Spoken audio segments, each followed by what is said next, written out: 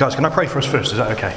Heavenly Father, I thank you for this opportunity to gather together to hear from your word, Lord. We love you. We commit our lives back to you now. Lord, we love this time of year when we stop and we begin to get excited, not about the Christmas trees and the presents and all the festivities, because if anything, that can actually stress us out, but we stop to remember that this is when you chose to come to visit us.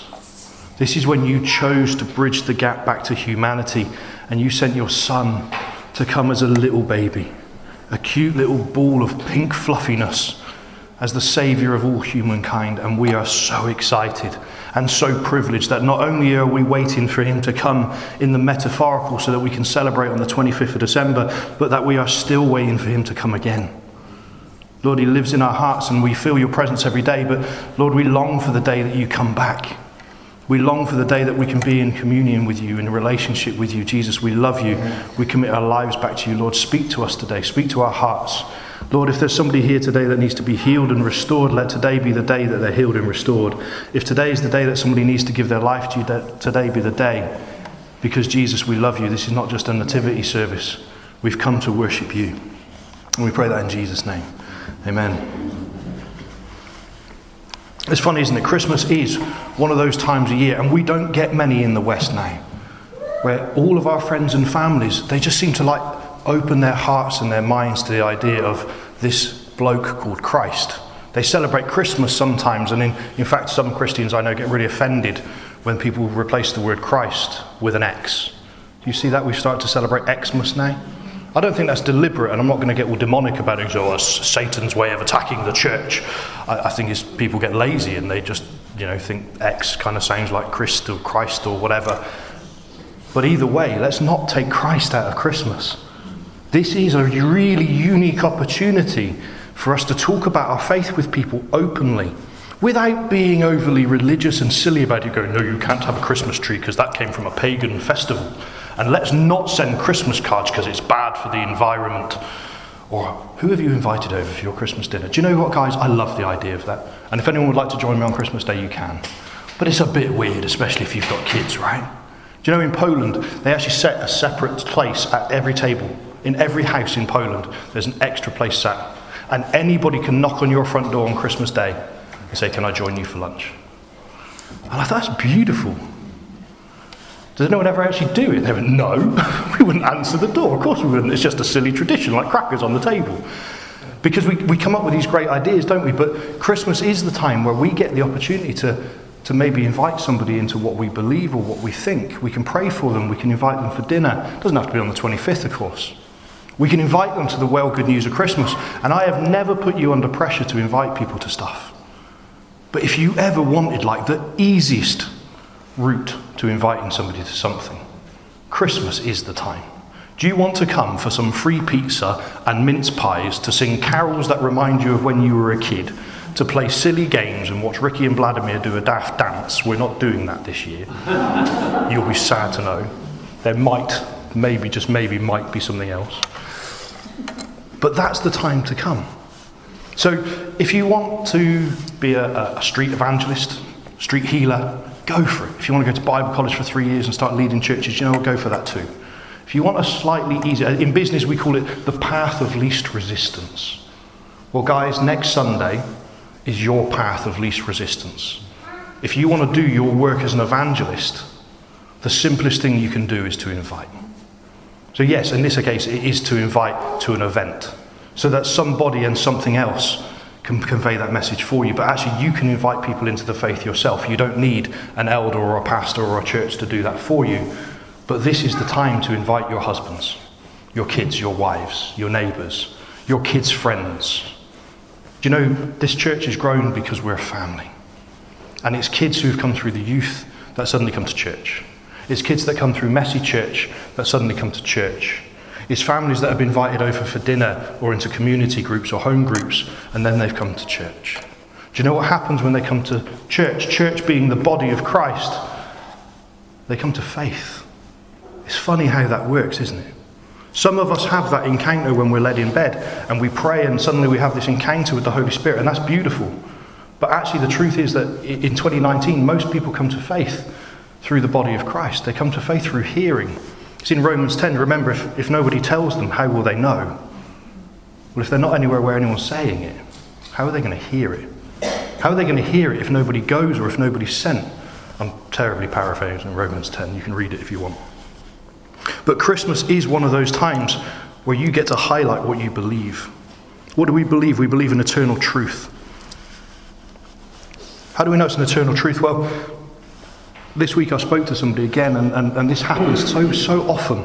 Do you know, I don't know what I think about this God stuff.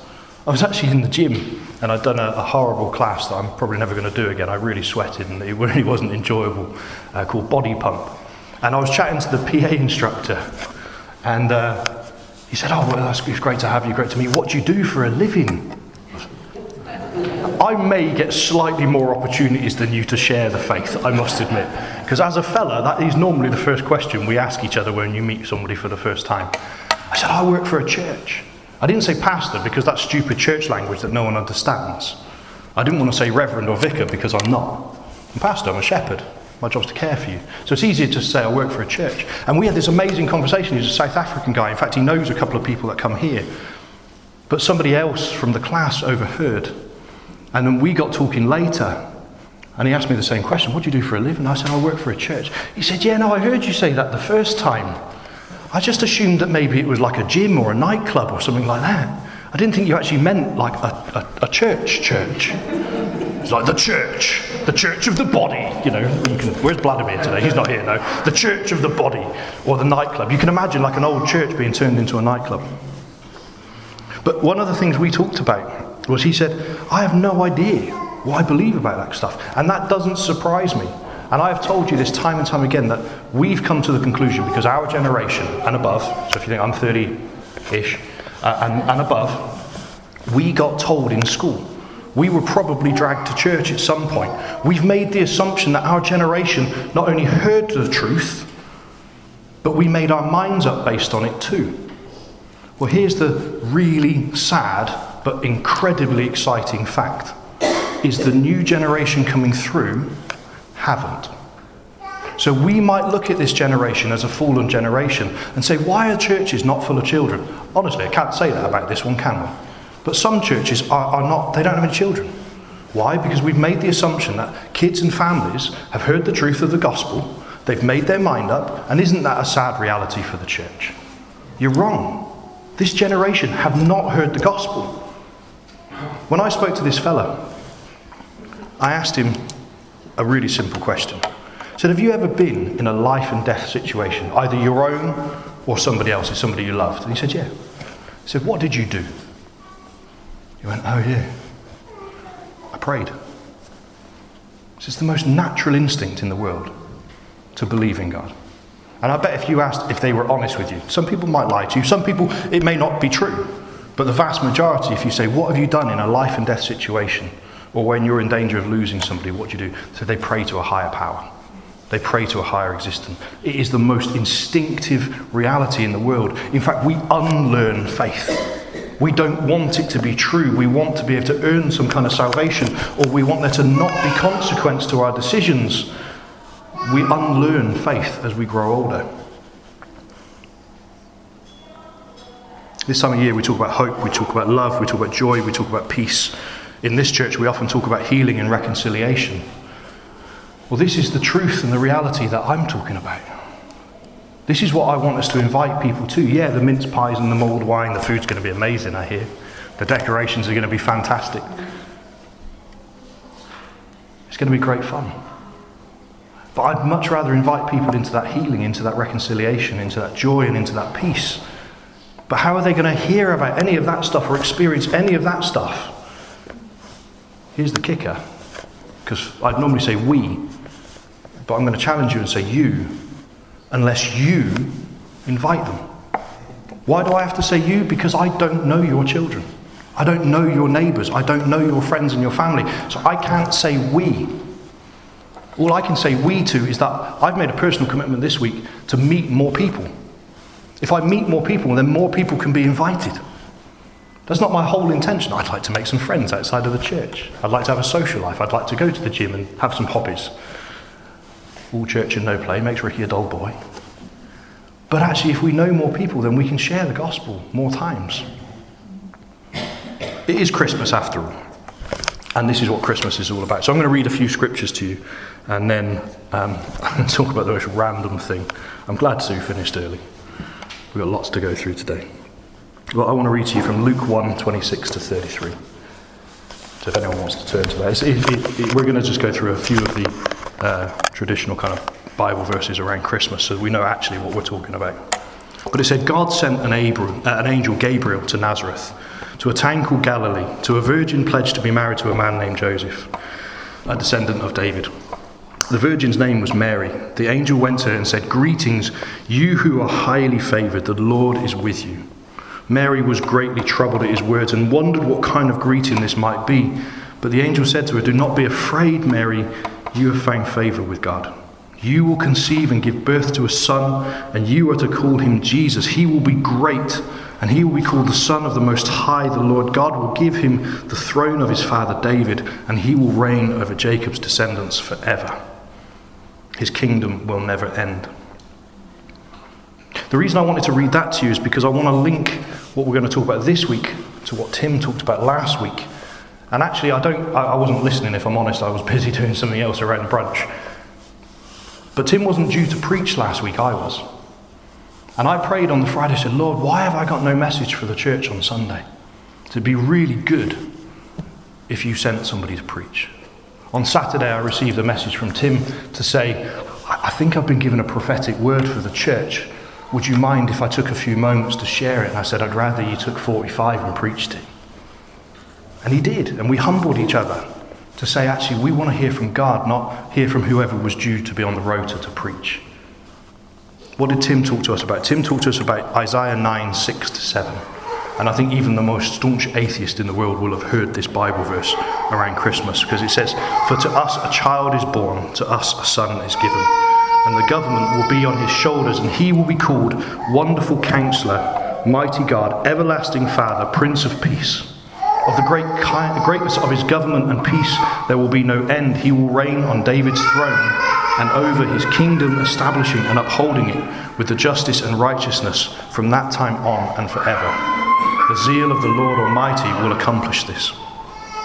And the reason I say that is because a number of theologians, a number of people who study the Bible, when they read the Isaiah verse,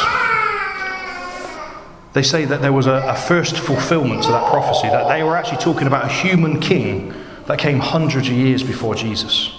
And that can sometimes happen in the Bible. Sometimes there is a first fulfillment, and then there is a full fulfillment. And this is the confirmation of Jesus, of us identifying Jesus. Luke is identifying Jesus as the one, as the Messiah, as the Son of God, as the one who was sent. But it goes on, doesn't it? I'm going back into Luke, sorry to jump around a little bit. I really wanted to affirm what Tim had spoken about last week. And he went into great detail, didn't he, about what it meant to be a wonderful counselor, a mighty God, an everlasting Father, and the Prince of Peace. I'm not going to go over it again. But Luke continues to say, "In those days Caesar Augustus issued a decree that a census should be taken of the entire Roman world. This was the first census that took place whilst Quirinius was governor of Syria. And everyone went to their own town to register. So Joseph also went up to the town of Nazareth in Galilee, to Judea, to Bethlehem, the town of David, because he belonged to the house and line of David. He went there to register with Mary, who was pledged to be married to him and was expecting a child. While they were there, the time came for the baby to be born, and she gave birth to her firstborn son. She wrapped him in cloths and placed him in a manger, because there was no guest room available for them. And there were shepherds living out in the fields nearby, keeping watch over their flocks at night." That's a really famous Christmas carol, isn't it? "An angel of the Lord appeared to them, and the glory of the Lord shone around them, and they were terrified. But the angel said to them, 'Do not be afraid. I bring you good news that it will cause great joy of all the people. Today in the town of David a Saviour has been born to you. He is the Messiah, the Lord. This will be a sign to you. You will find a baby wrapped in cloths and lying in a manger.' Suddenly a great company of heavenly host of angels appeared with an angel praising God and saying, 'Glory to God in the highest heaven, and on earth peace to those on whom his favour rests.' And when the angels had left them and gone into heaven, the shepherds said to one another, 'Let's go to Bethlehem and see this thing that has happened, which the Lord has told us about.' So they hurried off and found Mary and Joseph and the baby who was lying in the manger. When they had seen him, they spread the word concerning what had been told to them about this child. And all who heard it were amazed at what the shepherds had said to them. But Mary treasured up all these things and pondered them in her heart. The shepherds returned, glorifying and praising God for all the things they had heard and seen, which were just as they had been told. On the 8th day, when it was time to circumcise the child, he was named Jesus, the name the angel had given him before he was conceived. That's a catch-up for any of you who may not have heard the Christmas story before. That is not what I'm going to preach on today. But I'm going to do something in this church now, and you guys are going to have to get used to it, is we're never going to assume knowledge. Because we have so many people coming amongst us that have actually never been to church. Or people coming amongst us that haven't been to church for a long time. Or children that are growing up in the church that have never heard this stuff. And I'm going to make no apologies for it, especially when it comes from the Word of God itself. But I wanted to lay the platform out that for hundreds of years, prophets and people were pointing towards the coming of this Saviour. Messiah is a funny church word, isn't it? But here's the guy who's going to come, God himself, and he's going to save us from this terrible world and existence and pain and suffering that we've had to go through. Now, to these people, this was talking about slavery and captivity and wilderness. In 2019, we might call it depression, anxiety, abuse, debt, stress, divorce. What else do you want to call it? Those are the challenges that we face in the world today. Well, these guys had this Saviour who was going to come along and save them. Because that's what Saviour means. Messiah is Saviour. It's the same give or take. We're going to use the word Saviour today instead. So what would you think they were expecting? I think one thing they definitely weren't going to expect was a tiny little pink blob of a baby. I love babies. I love them when you can hear them in church too. Never, ever any guilt or shame or condemnation for hearing a baby cry in church. This church is a family church, okay? I love the sound of children. I love the fact that I can still hear them next door. And if they go quiet, they're either up to no good or they're not having enough fun. You may have noticed I left the room earlier on because they really do have a lot more fun than you do. But they weren't expecting this. So this week as I was praying for this, people actually quite often talk about this stuff around Christmas. So it's like a church tradition that we want to talk about Jesus. We want to talk about the birth. So you might have been surprised then, and I'm going to not assume knowledge again, but this time it's not in the Bible. Do any of you know who the Marvel Universe is? My goodness, there are some blank faces in this room today. A little bit. Has anyone ever heard of Spider-Man? Yes. The Incredible Hulk. Iron Man. Wonder Woman. Oh, wrong series, sorry. If Jack was here, Jack would tell me off. There was a whole series of superhero films, and quite honestly, to understand this message, you don't have to understand the films. But I'm going to tell you this is like 60 hours worth of films, and I'm going to synopsis it in about 2 minutes flat. So a whole load of superheroes start to get revealed in their own movies. So once upon a time, there's a guy who got exposed to some radiation, and he suddenly turned into a giant green monster and used to go around smashing things up. And there's a whole film about that. It's an amazing film. I really enjoy that film. But that's just, really, the film is just exposing us to who that character is. And you get to the end and you think, that's a brilliant film. And even just by itself, it's a good story. I could enjoy that film. But, well, next there's a lot of these. I got it wrong. The first one was Iron Man. Does everyone know who Iron Man is? He was a really rich guy, a bit like Batman, a really rich guy who built like this amazing suit that could like shoot rockets and fly and was kind of indestructible. Again, good movie, stands by itself. Do you know there were 22 movies like this? And each one revealing to us a new character or a new theme about that character. So Iron Man had 3. He was a really interesting character. But then within the 22 films, there were like these stop points. There were these points where all the characters would come together and they would do something together. And of course, it's a superhero movie, so you know what it is. It's all the baddies got together too. And then all the goodies got together and they had a great big fight. And guess who won? Yay, the goodies. The goodies won, okay, because that's how films work, right? Most of the time. We get through this series, and as you start to get to the end of the 22 films, actually, it doesn't feel like that anymore. We get introduced to a guy called Thanos. And Thanos is literally twice the physical size of all of our goodies. And he seems to have this ridiculous strength, even more so than, everyone heard of Thor? Like a godlike character who was supposed to be like this most indestructible person. But this Thanos guy happened to be bigger and stronger than him. And he was collecting these things called Infinity Stones. Well, Infinity Stones were like fire and water and air. And the problem is if they all got together, he would have the power to destroy everything. All of life and all of existence. I bet the youth wish they were in here now. Maybe we're having more fun than they were. And as the 22 films continue, this guy, he keeps on winning. But you think, no, you're the baddie, you're supposed to lose. But he keeps winning and he keeps picking up these stones. And he's a really bad guy. And we get towards the end, and suddenly, out of nowhere, I think it's film number 20, a new character gets introduced. We've done that already. Those were the beginning films. We were introduced to Iron Man and the Hulk and all these other ones. Well, towards the end, we were introduced to somebody called Captain Marvel. And you can probably guess by the name that she's a pretty significant character, because the whole series is named after her. And what happens is she was a normal human girl who, guess what, got exposed to some kind of magical radiation and became super strong and could fly through space and beat up whole spaceships all by herself, like giant, great big warships.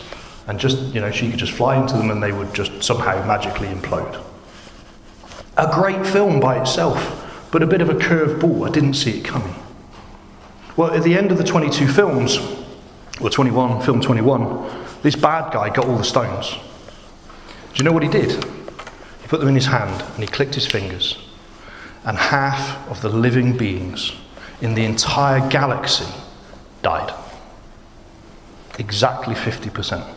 Can you imagine how it would feel today is if we closed our eyes and opened them and half the people in this room had disappeared, including some of our superheroes. And you think, how on earth could that happen? We're the good guys. We're supposed to win. Thanos, he got all the stones, and you think they're just going to get it. In fact, there's a plot twist. It's brilliant. I'm going to ruin the film for everybody now. Where actually they managed to stop him getting the last stone, but because he's got the other ones, he can get it back. And he destroys half the population. Well, we are the good guys, and it is Hollywood after all. So the final film, of course, we know that all the goodies get together. They do whatever they do.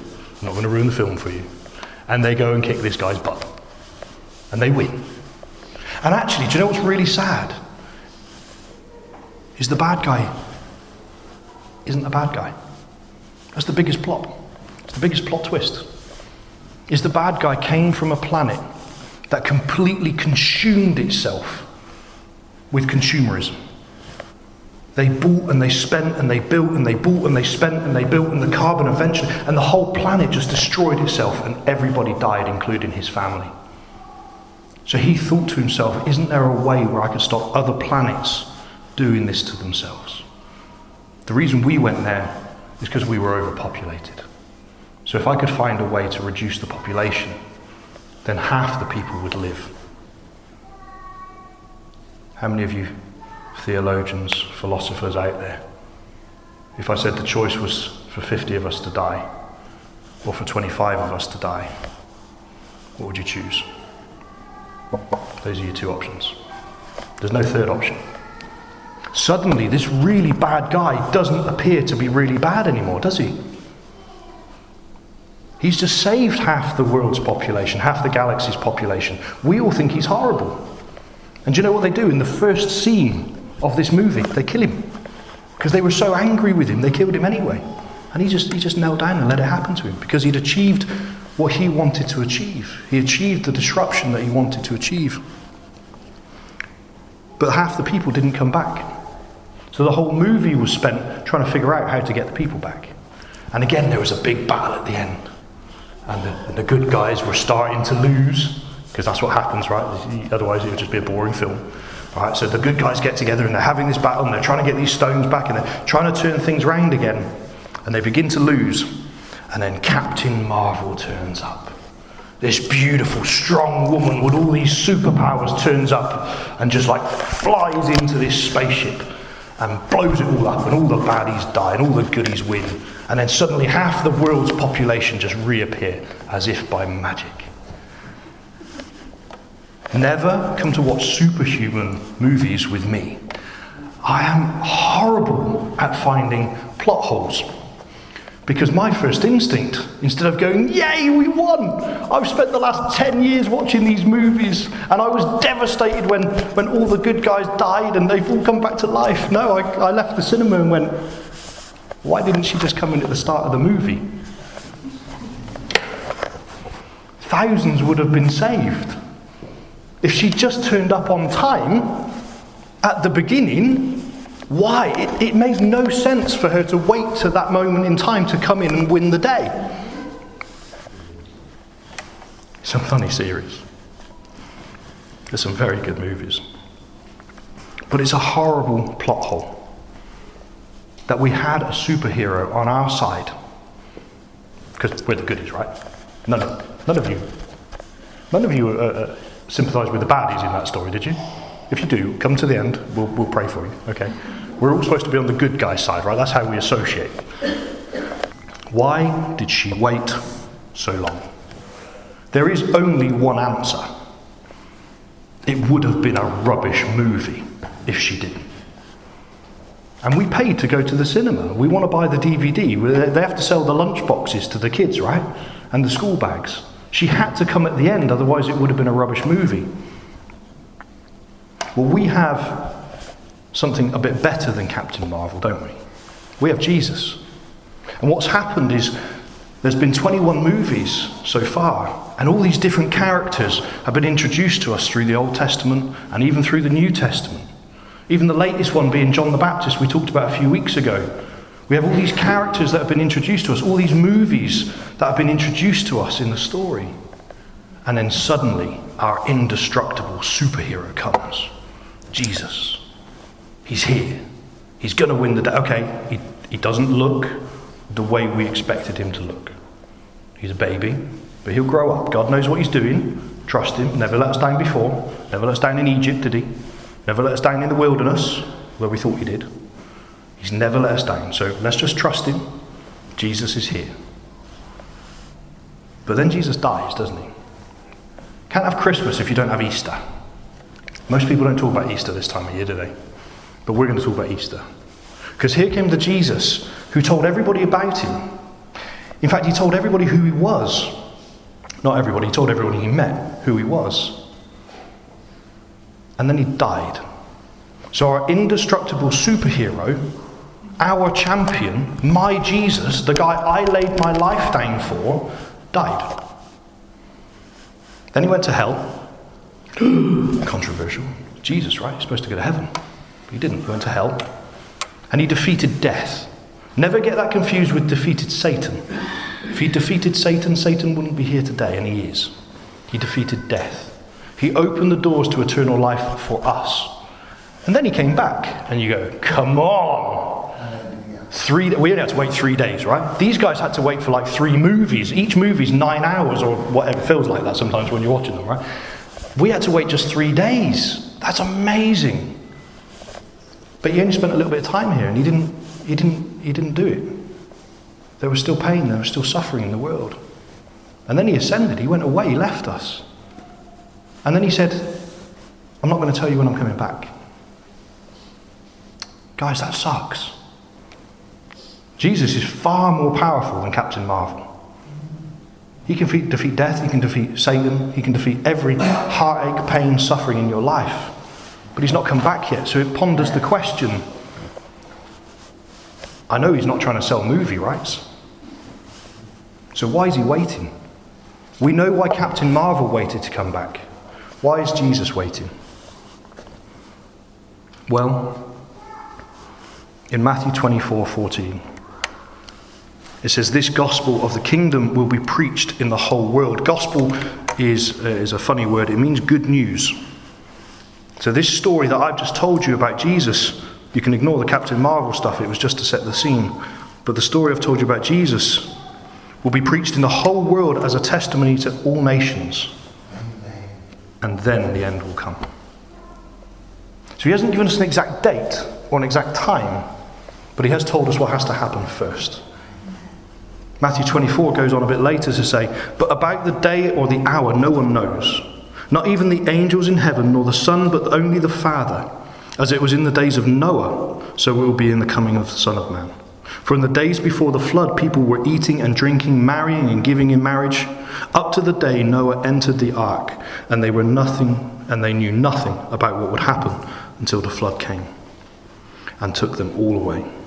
That is how it will be at the coming of the Son of Man. 2 men will be in a field, one will be taken and the other one left. 2 women will be grinding with a handmill, one will be taken and the other one left. Therefore, keep watch, because you do not know on what day your Lord will come. God told Noah to build an ark in a desert, in a drought. He looked like an idiot. Let's not filter this. He looked like a buffoon. He built a giant floating object in the middle of a desert because an unseen God told him to. We have some people who work in mental health here. Imagine if one of your patients came to you and said, an invisible being told me to build a boat in my back garden. I think there'd be some prescriptions written. I certainly hope there would be. But he did it, didn't he? He built the ark. Even though everyone around him told him he was mad. And he did actually tell them why. They just laughed at him and scoffed at him. But he told his family. His family came too. His sons and his daughter-in-laws, they were saved. If it wasn't for this man's obedience, there wouldn't be any humankind left. You could argue that was God's grace too. But that's what it's going to be like at the end. So for our festive message of joy and thanksgiving, yes, we're going to talk about end times. Strap in. We're not going to talk about it very long. When we do the Alpha course, I sometimes ask a really simple question. When it comes to around that time where people are thinking about making a commitment, or maybe thinking about sharing what commitment they've already made with other people, and I ask them this question.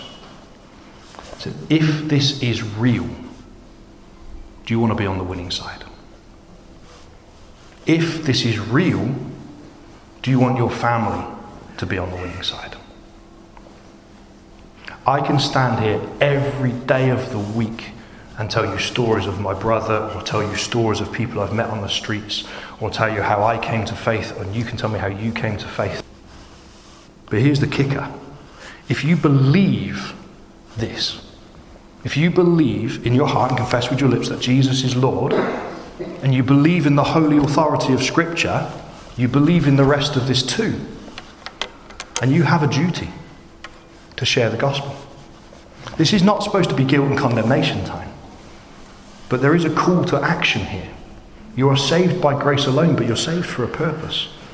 We have to persuade people of the gospel. Let's not twist their arms and bully them into it like we used to. The good old days. No, they were bad old days, weren't they? People were forced into church, dragged along by their earlobes and made to fall asleep at the back. That's not what we want. A few of you are smiling. A few of you have had bad experiences of church, I can tell. That is not what I'm talking about now. I'm talking about a loving God who wants to bring joy and love and peace and reconciliation. And your job is to invite. If this is real, there is a lot at stake. If this is not real, then I have just wasted my whole life, my Sunday morning, and my job. Because I'm going to commit my whole life to this.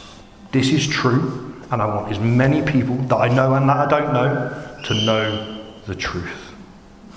I wanted to play a song for you today, but we're having some really horrible technical difficulties, so we're not going to do that. But can I pray for you instead? Not for a heavy heart, but for a boldness and for a courage that enables you to give out a flyer. Well, there's some at the back. A Well Good News of Christmas. Give out one. The boldness that enables you to send a text message to your friend that says, hey, do you want to come and have some carols? Do you want to have a mince pie? The courage that lets you go to the person you've asked 20 times before and they've always said no, to say, look, no pressure, but I really don't want you to miss out. Do you want to come? Heavenly Father, I thank you for what you did for us. I thank you that you are far more powerful than Captain Marvel. I thank you that we have a hope and a joy in you. Lord, that all of our hopes are in you. As we walk around this broken world and we think about America or the UK or Brexit or war or famine or injustice, as Pete and Liz have just come back from India, Lord, they really gave a sanitized version of what happens there and what the work of Tender Heart do. You know the truth. You know the abuse of those women. You know the abuse of those children. You know the lack of hope that they have. Lord, we live in a sanitized Western world where we think we've got it rough, and actually we don't know half the truth of what is going on in our nation. The depravity that's happening in our schools or on the internet, the depravity that's happening behind people's closed doors. But Jesus, we do know we love you. We do know that you came for us. We do know that there is an end to that suffering. We do know that there is a peace and a reconciliation. And Lord, we want that for ourselves. So we give our lives back to you now. We commit our lives back to you. But Jesus, we commit the lives of those that we love too. And I say, give us now the boldness and the courage and the strength of conviction in you and your calling to invite. We want to share the gospel. We want to tell people what we found. But Lord, we get so tied up sometimes in political correctness. We get so tied up in fear. We get so tied up in our busyness that, Lord, we forget how simple this is. We don't have to be the next Billy Graham. We don't have to produce a podcast. We don't have to rent Wat Tyler Country Park on a Sunday morning. We just have to invite. Tell our friends, tell our family that we believe in our heart and we confess with our lips that you are Lord. And you came, probably not on December the 25th, but as a little baby to give this world hope, to bridge that gap back to heaven, so that we can be in relationship with a Father God who loves us and wants nothing more than to be in relationship with you. Hear that again, nothing more. It's a simple request to be in relationship with the one who made us. So Jesus, we love you. We commit our lives back to you now. We say thank you. We pray a blessing over next week. We want to see people saved. We want to see lives transformed. We want to see people healed and restored to the kingdom. So Lord, bless us in every way. Those that are volunteering, Lord, give them strength this week. Give them clarity of vision. Give them the energy. Lord, we pray over the events that will happen on Friday with the Donahue family's funeral, Lord, that you bless us. Lord, in that time when we come together to remember a life, a joyful life, a friendship, a mother, a grandmother, a sister, a daughter. Lord, that we come together in joyous time to remember what you have done for us and that we have a hope in you. So Lord, be with us this week now in Jesus' name. Amen.